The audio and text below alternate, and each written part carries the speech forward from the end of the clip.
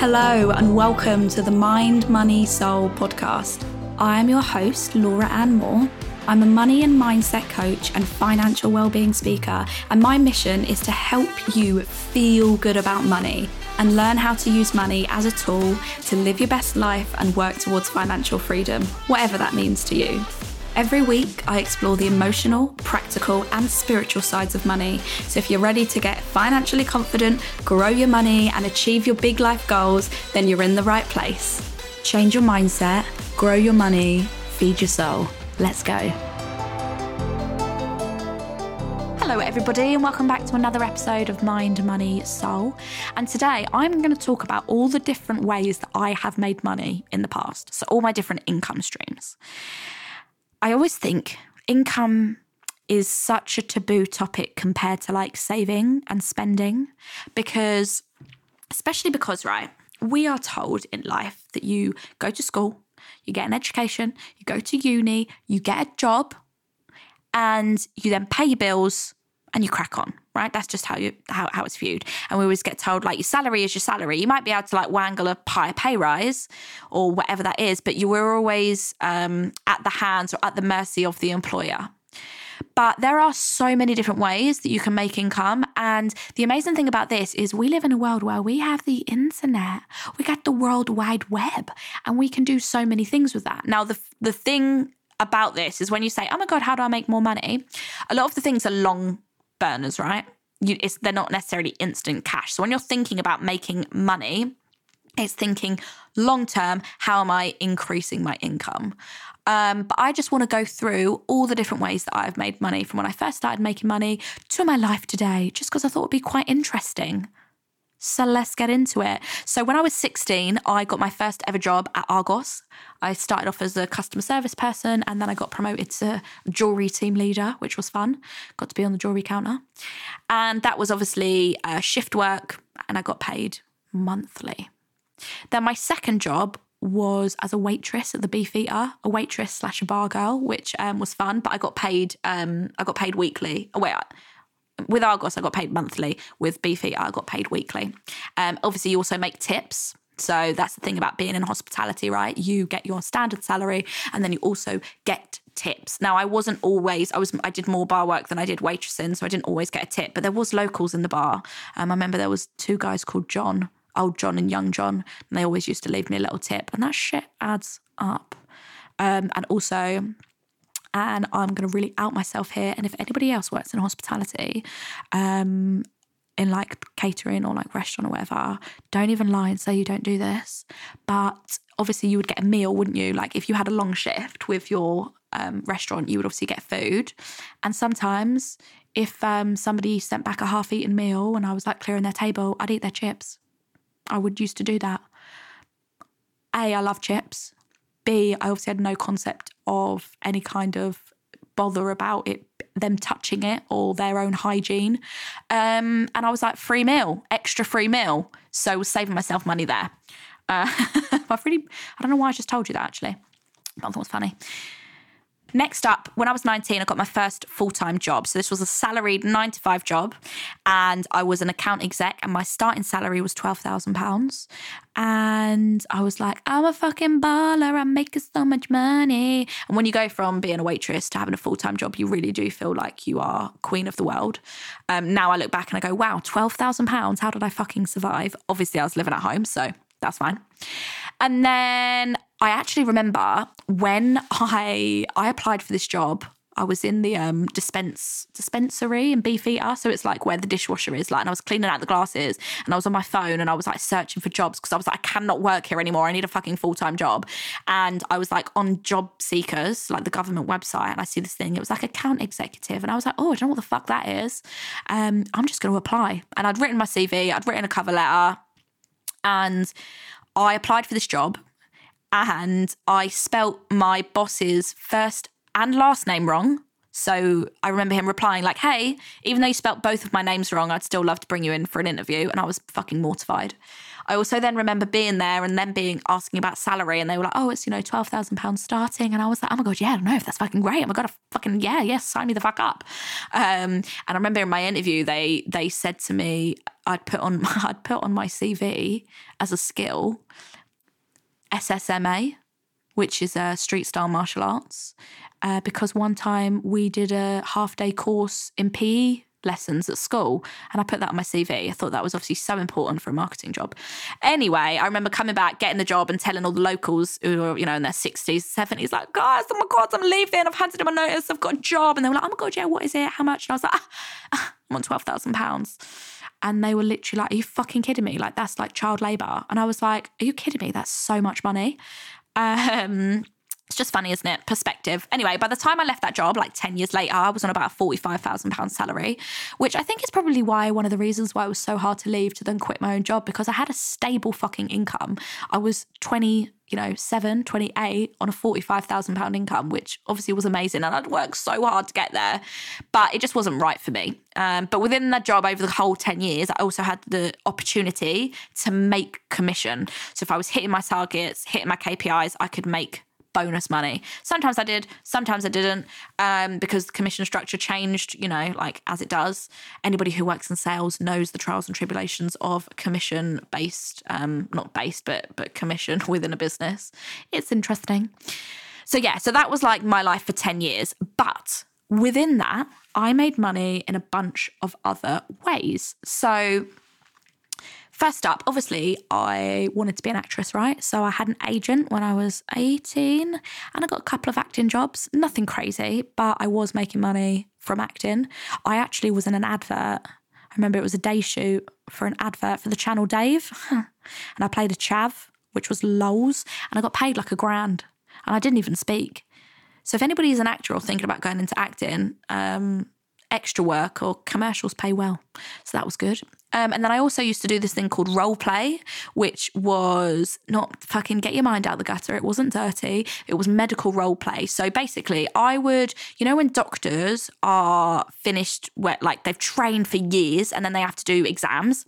One of the exams that they have to do is in-person, like physical exam where they pretend, so this is for the GPs, where obviously RCGP, which was Royal College of General Practitioners, I used to go into, you basically go up to the college and there'd be a bunch of other actors, a bunch of like people, examiners. I would have to learn a couple of pages of text off by heart about a character. So, I'm Sally and I'm 15 years old and I've got, a rash on my leg and all of these things about my sexual history, my parent history, all of that. And then you go in and in front of this doctor who's doing their exam, you have to improvise and role play as a sick patient. And you do that throughout the day. You play the same character multiple times, but with different GPs who are in an exam to be a GP. And I used to get paid a couple of £100 a day to do that. And it's a long fucking day, but it was a cool job actually. I met some cool people. I've met some people that I'm still friends with now, which is so nice. But yeah, they were that's another way that I made income. Now, another way was selling stuff, either that I've made or that I had. So the stuff that I had, I might sell like my clothes. I might sell random shit that I had. I never used to have loads of things when it comes to clothes, so I didn't necessarily make loads from that. But eBay, Vinted, I used to make a little bit, and it was a good way for it to not go to waste. And then I used to sell stuff that I made. So I used to make cards. I used to draw. I still do make clay pots. So random little crafty things, not only that I enjoy making, but I would then sell them. Again, didn't make loads, but it was another way that I was bringing in income. I also then use Top Cashback a lot. I've made a good couple of £100 on Top Cashback, which is basically a website that you go on, and every time you go to spend money, it could be on a holiday, it could be on a takeaway, it could be on a new pair of shoes. You can go through their website and then you purchase the item online like normal through the retailer, but because you've gone through Top Cashback, when you spend money, you get cash back. So, like, for example, different companies have different structures. So, like, John Lewis, it might say like 3%